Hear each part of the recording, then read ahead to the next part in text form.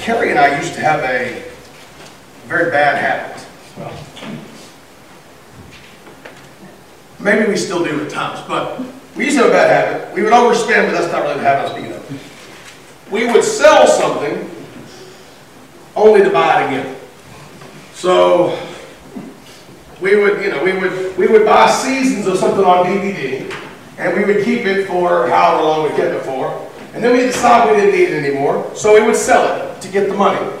And then, for some reason, we would decide we needed it again. And we'll buy it again. There's a whole lot of wasteful spending going on there. We would have to pay multiple times for things that we should have only had to pay for once.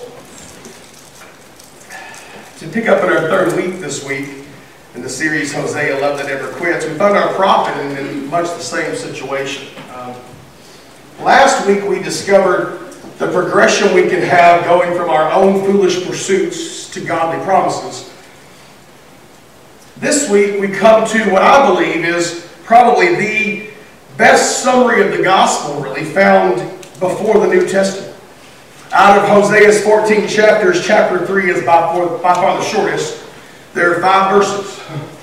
But within those verses we see the gospel painted very clearly in my eyes. It's a story as heartbreaking as it is hopeful. A story that communicates not only Hosea's pitiful condition, but God's great love. A story of the old-time gospel.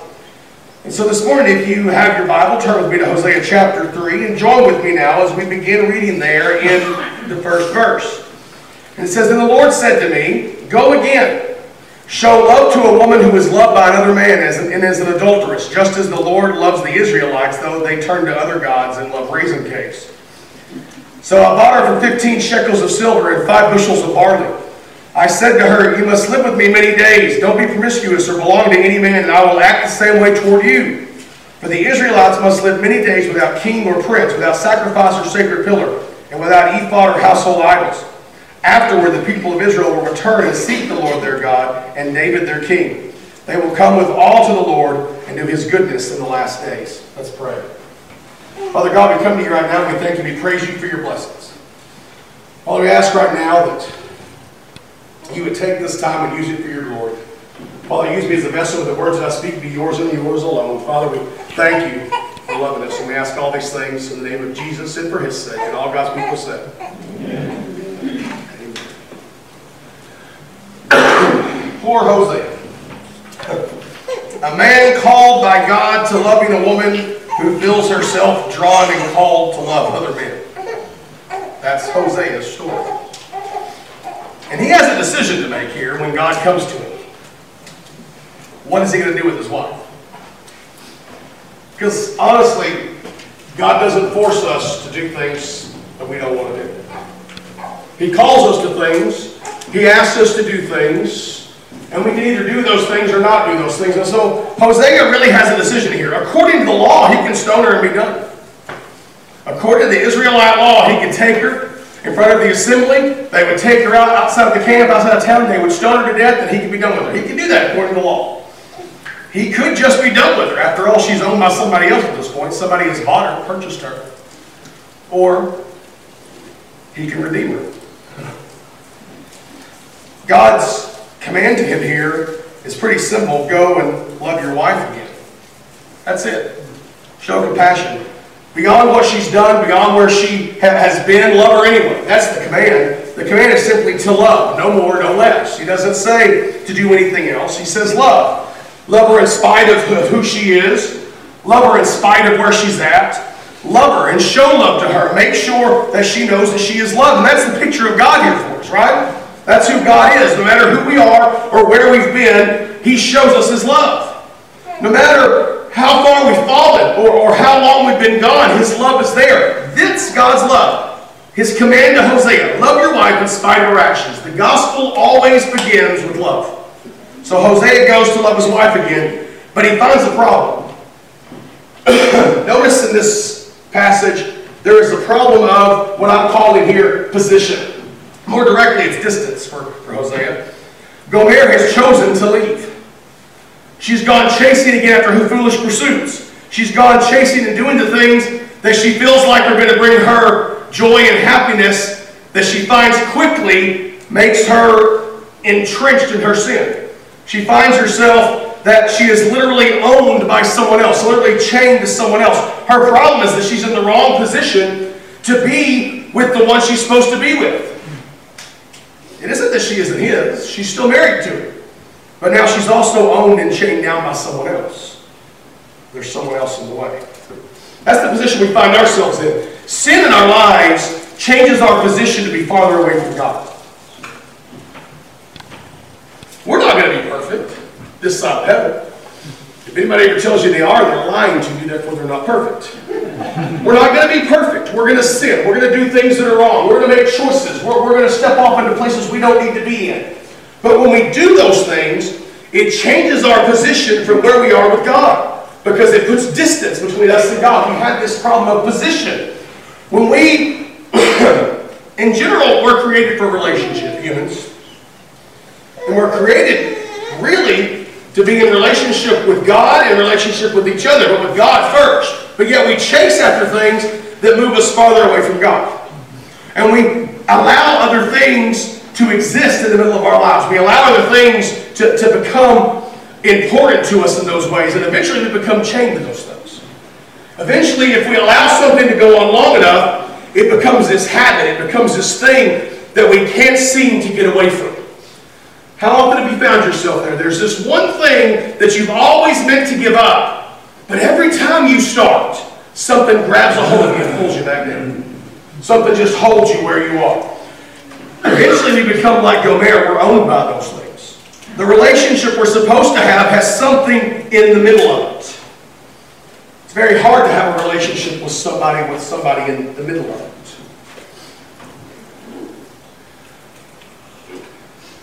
I can't say that Carrie and I will have a great marriage if I don't talk to her, but I talk to some other woman that I know somewhere else and I call her and do that. I can't say that's a great marriage because there's something in the middle there that gets in the way, that makes us have this thing. And we find ourselves that sin has perverted our position.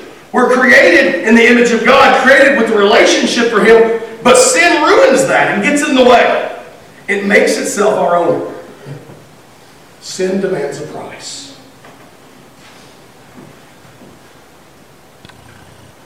Sin demands a price. And at first, that price isn't that much. At first, the price is just a little bit.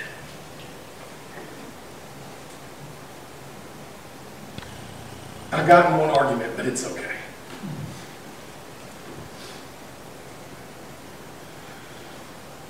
We're not talking to each other anymore, but it's still okay. And we start wading off into this stuff, or depending on what that sin is, that thing that you put in the way, it's, well, I'm only missing fellowship once. But then it becomes twice, it becomes 3 times, and it becomes easier and easier. And we find ourselves suddenly going, we used to be our own.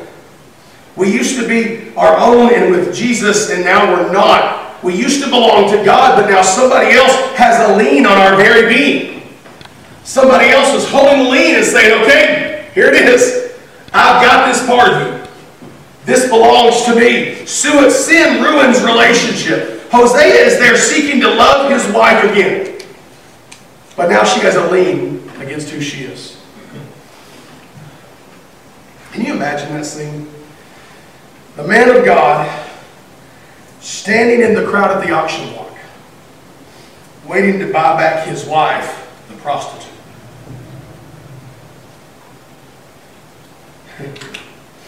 I bet he wished he could be anywhere else but there. I bet in that moment he wanted to be anywhere else. I mean, one by one he watches as slaves are brought and bought, but there's no Gomer. But then there she is, and the bidding starts, but it's much higher than he thought.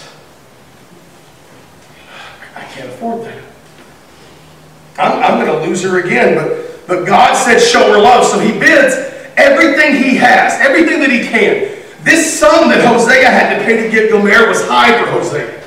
This wasn't a sum that he would carry in his wallet. This wasn't something that he had that's just laying around. This was all of his savings, maybe a huge line of credit. This was something that would hurt him in the short run. This was something that was a major cost. The price of Gomer's freedom and salvation was huge for someone like Hosea. It's interesting to note here, though, that the value given by the owner is probably a small one. While expensive to Hosea, the owner was selling Gomer for half off. That's how little he valued her. That's sin in our lives. That's the devil. That's what he does, right? The world, we run after these things that we think will bring us joy, but it sells us cheap. He puts us on the auction block for a cheap price. I'm done with you. I'm going to pass you off to somebody else. You know, when God came to buy our salvation, the price he paid was everything he had. Everything. He didn't give a little bit. Do you ever sit and ponder how God chose to save us? Because he's God. He could have done anything. He could have literally said, well, you know, I made up this law anyway. We don't have to follow it. Right? God had the power to do that. God could have said, there's no need for any sacrifice. There's no need for this. We can just wipe the slate clean and say, let's just start over. That's not what he did.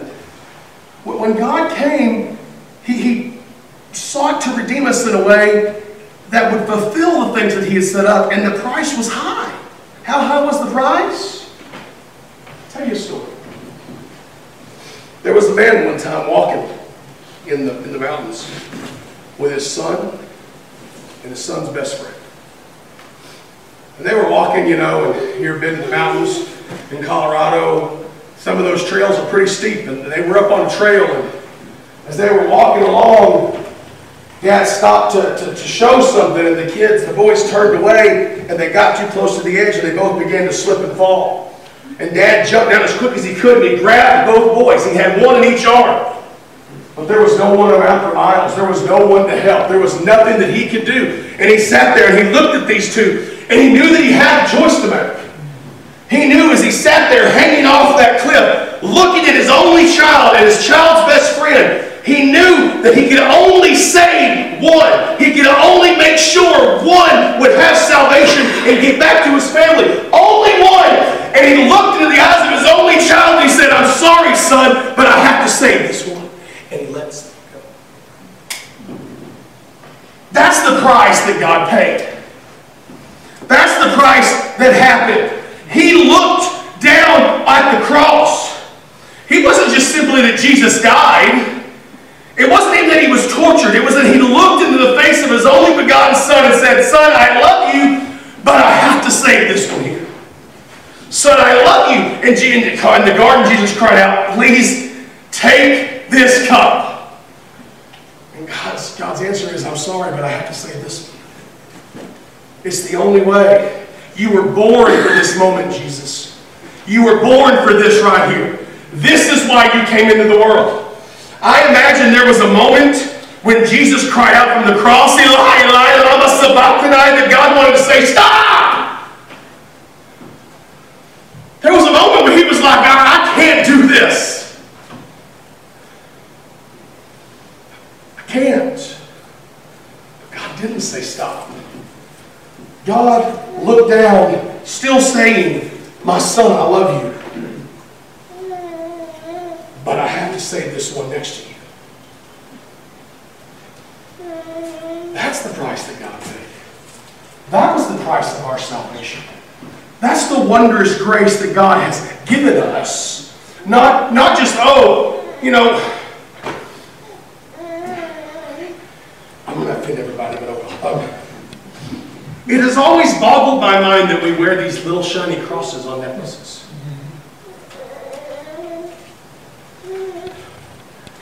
The cross isn't a pretty thing. It's not a thing that we look at and we go, oh, how beautiful. The cross is an ugly, gross thing. It's a thing that took the life of the one who came and walked this earth. The one who created this world died on that cross. It's a grotesque method of torture, and crucifixion was something that was only reserved for the worst of the worst. Because when you got on that tree, everything, every fiber of your being, you had to put into breathing. I understand it this week. When you can't breathe, life is rough. On the cross, the only way to breathe is to push with all your might upon the nail that goes through your feet. Just to get that one breath.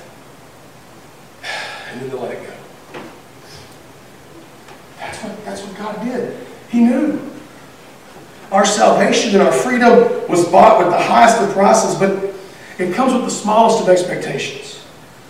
Expectations for Gomer and for us are the same. The only expectation God has for us after we accept His gift is to live an authentic relationship with Him. That's it. That's it. There's not this long rule book. There's not a checklist. There's not all these things that I have to do. His literal his only command, His only expectation, live with me many days. Don't be promiscuous. Don't chase after other people. That's it. The connotation here isn't a simple cohabitation. This is to be present, to be engaged in a relationship.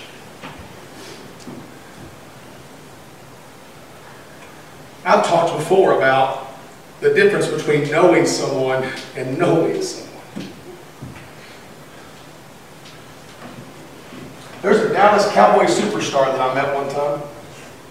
I shouldn't have said that out loud. Should have told you what sport team it was. Oh well. I was driving the train at the Fort Worth Zoo. And he and his family came in. And as I pulled up to the station, I watched as everybody was in awe, so he bounced his way from the back of the line to the front of the line. And nobody said anything. He didn't like me. Because I got off the train and he started coming in. I said, "No, sir, you go back where you were. They've been waiting for 15 minutes. You can take your time." And he goes, "Do you know who I am?" I said, "I don't care who you are. This is my train right now. And you're going to go in line and let these kids see what an adult is supposed to do." Now, I could say that I know that person from one interaction, but I don't. That's one interaction. It would be wrong of me to take that one interaction and think he was a despicable human being. It did bother me when on Sunday morning I was watching church on TV and I saw him in the front row of the church. But that's neither here nor there. But I didn't know him. I met him. And I threatened to throw him out of the zoo. But that's all. But I know my wife. And we talk. And there's a relationship. Because we try to be present. We try to be engaged. That is, live with me. Be around where you're supposed to be as opposed to the places that you shouldn't. That's what he says to her. That's what he says to Gomer, right? You just need to live with me. And don't go off chasing that stuff. Live with me. That's what God says to us. Just be where you're supposed to be. Live with me. Spend the time you need to spend with me, and don't go chasing those things over there. Because those things over there are not going to bring you the happiness you think they're going to bring you. That's what God expects. A relationship where everything is shared and spiritual intimacy is the key. That we stop and we say, "Okay, good, I'm going to share everything." Do you ever try to hide things from God? We all do it, right? Well, I hope God didn't find out about this. He already knows, but I'm going to act like He doesn't know. Because if I thought God knew, I would be embarrassed. But the spiritual intimacy means that we say, okay, God, I'll share everything. He doesn't want just a Sunday believer. He doesn't want a congregational Pharisee. You know what a congregational Pharisee is?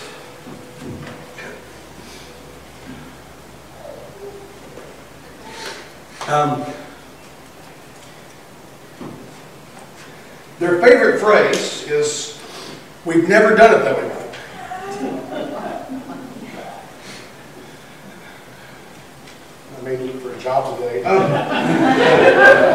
But that's what a congregational Pharisee does, right? Because that's what the Pharisees did. When Jesus came in and started saying, you know, I'm going to heal this person who needs healing, and I know it's the Sabbath. And they went, but that's against the law. And he said, who's the Sabbath for? And they were like, we've never done it that way before. And the fact of the matter was, they never did it the right way in the Old Testament. That's why they ended up in exile to begin with. And so now they were overreacting. And so he doesn't want that kind of person. He doesn't want us to always say, no, no. Because we've known those people in our lives, right? That person who, well, you know, we should really try to let's have a chili cook-off. Now, we did that before. It didn't work. When? 1965? That's 50-some odd years ago. Let's try something else. He doesn't want us to be that kind of person. He wants us to be in a relationship with Him. He wants a love and a relationship deeper than we've ever imagined. He wants to be first. He wants to be the first one we talk to. When we get up, He wants us to talk to Him. Good morning, Lord. Thank you for waking me up again. Thank you for allowing me to sleep last night. Thank you that I'm still breathing. Thank you for all that you give to me. He wants us to be the first to talk to. He wants us to be the first one that we love. God, I love you. I love all that you do for me. And He wants us to be the first one to serve Him. I will go where you want me to go. The other thing was, must not be a prostitute. For Gomer, this is self-evident. Don't go be a prostitute. For us, it goes much deeper. Don't sell the things of God for any cost. Don't sell what belongs to God for any cost. It's funny because you're on Facebook enough, you have the memes, right? And there's always one that shows up. Would you live here for $1 million if you never blanked again? Saw one the other day that said, unless you actually had the cabin of $1 million, shut up. But here's the thing. Most of us want to reply like that. But even if he had the cabin of $1 million, would we want to accept it? Should we accept it? Because what would that mean? If God has called you to a ministry, and the ministry is here, and the cabin is in Oregon, can you accept it? We can't sell the things of God for any price. We can't do those things. We can't dirty the relationship we have for the sake of what we think we might gain. Sometimes the grass is greener, because that's what the septic tank is. Don't dirty the relationship. Do not sully the reputation of that relationship. We cannot be intimate with anyone else. Don't share that part of you that is wholly God's with something else. It's God's.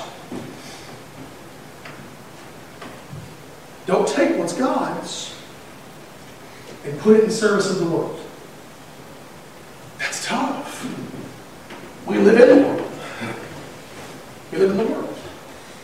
I do, maybe. Maybe y'all don't. I live in the world. And the world is an insidious place. You know, as much as I love Facebook, sometimes it's just evil. I mean, and their algorithms they use to figure things out, I'm like, you know, I don't know what women's clothing has to do with tools. But when you go on Marketplace and search for like some kind of tool and you have women's crop tops, and I'm going, what does it have to do with this miter saw? I don't understand. But because I'm a male, those are the things that show up. See, and I thought it was just me, because here a few weeks ago, all of you, some of you, said, well, that doesn't happen to me, Brother Troy. I don't know what you've been searching. Well, I'm in a dad's group, and this other dad said, why is it that every time I get on there, it's a whole bunch of half-naked women? And I said, thank you! Because it's the devil.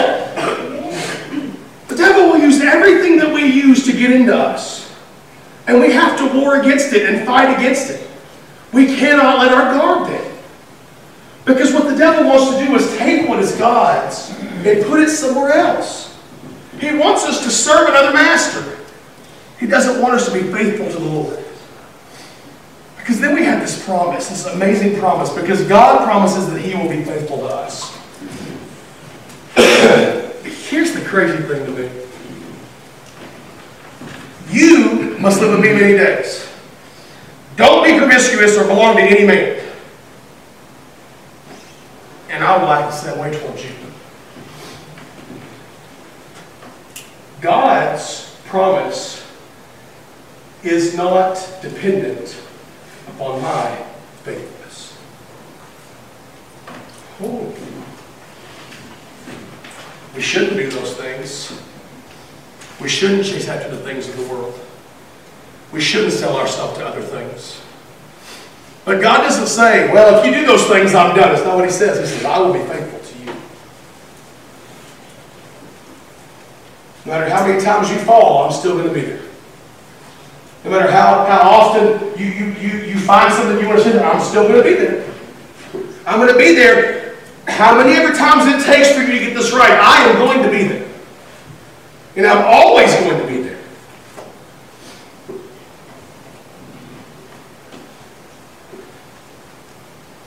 Rather than getting rid of us for what we've done, He loves us, accepts us, cleanses us, and stays with us.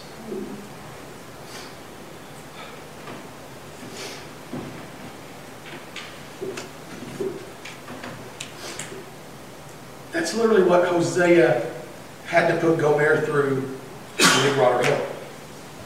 He loved her and purchased her. Well, then she had to go through a process of cleansing, right? She had to, because of where she'd been. And then He stayed. That's what God does in spite of who you are, in spite of where you were, in spite of the fact that we're going to fail Him again. He's going to be faithful to us. That's the promise. It's the same promise found at the end of the 23rd Psalm.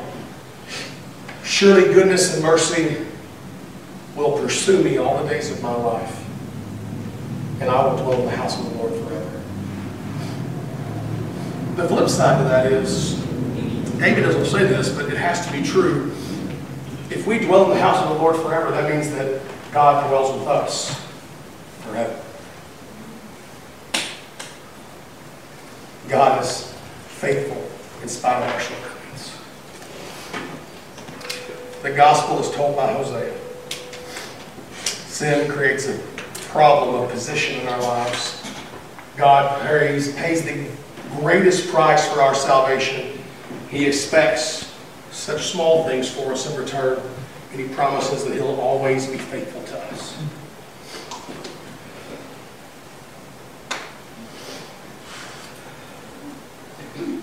The story of love that doesn't end.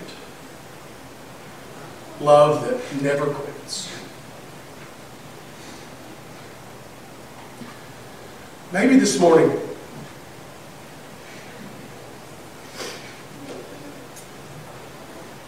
you've been finding yourself chained to something else.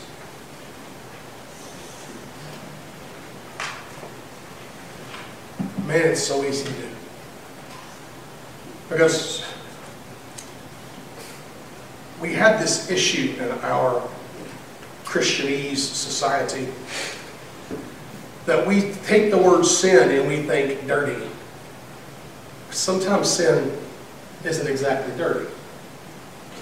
Sin's just something that goes against what God wants us to do. Maybe your chain is finances. I'm held down by my trust in my finances. Maybe your chain this morning is your children. That's a hard one.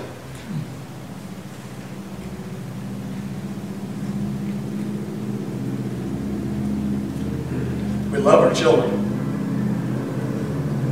We can't love our children more than we love God. We don't like hearing that, do we? Because that's hard to do. I know if it's hard for this daddy to do, it's hard for mamas to do. It's hard for mamas to go, I'm going to love God more than I love my babies. And our children can become the thing we're chained to. Maybe you're chained to something else entirely.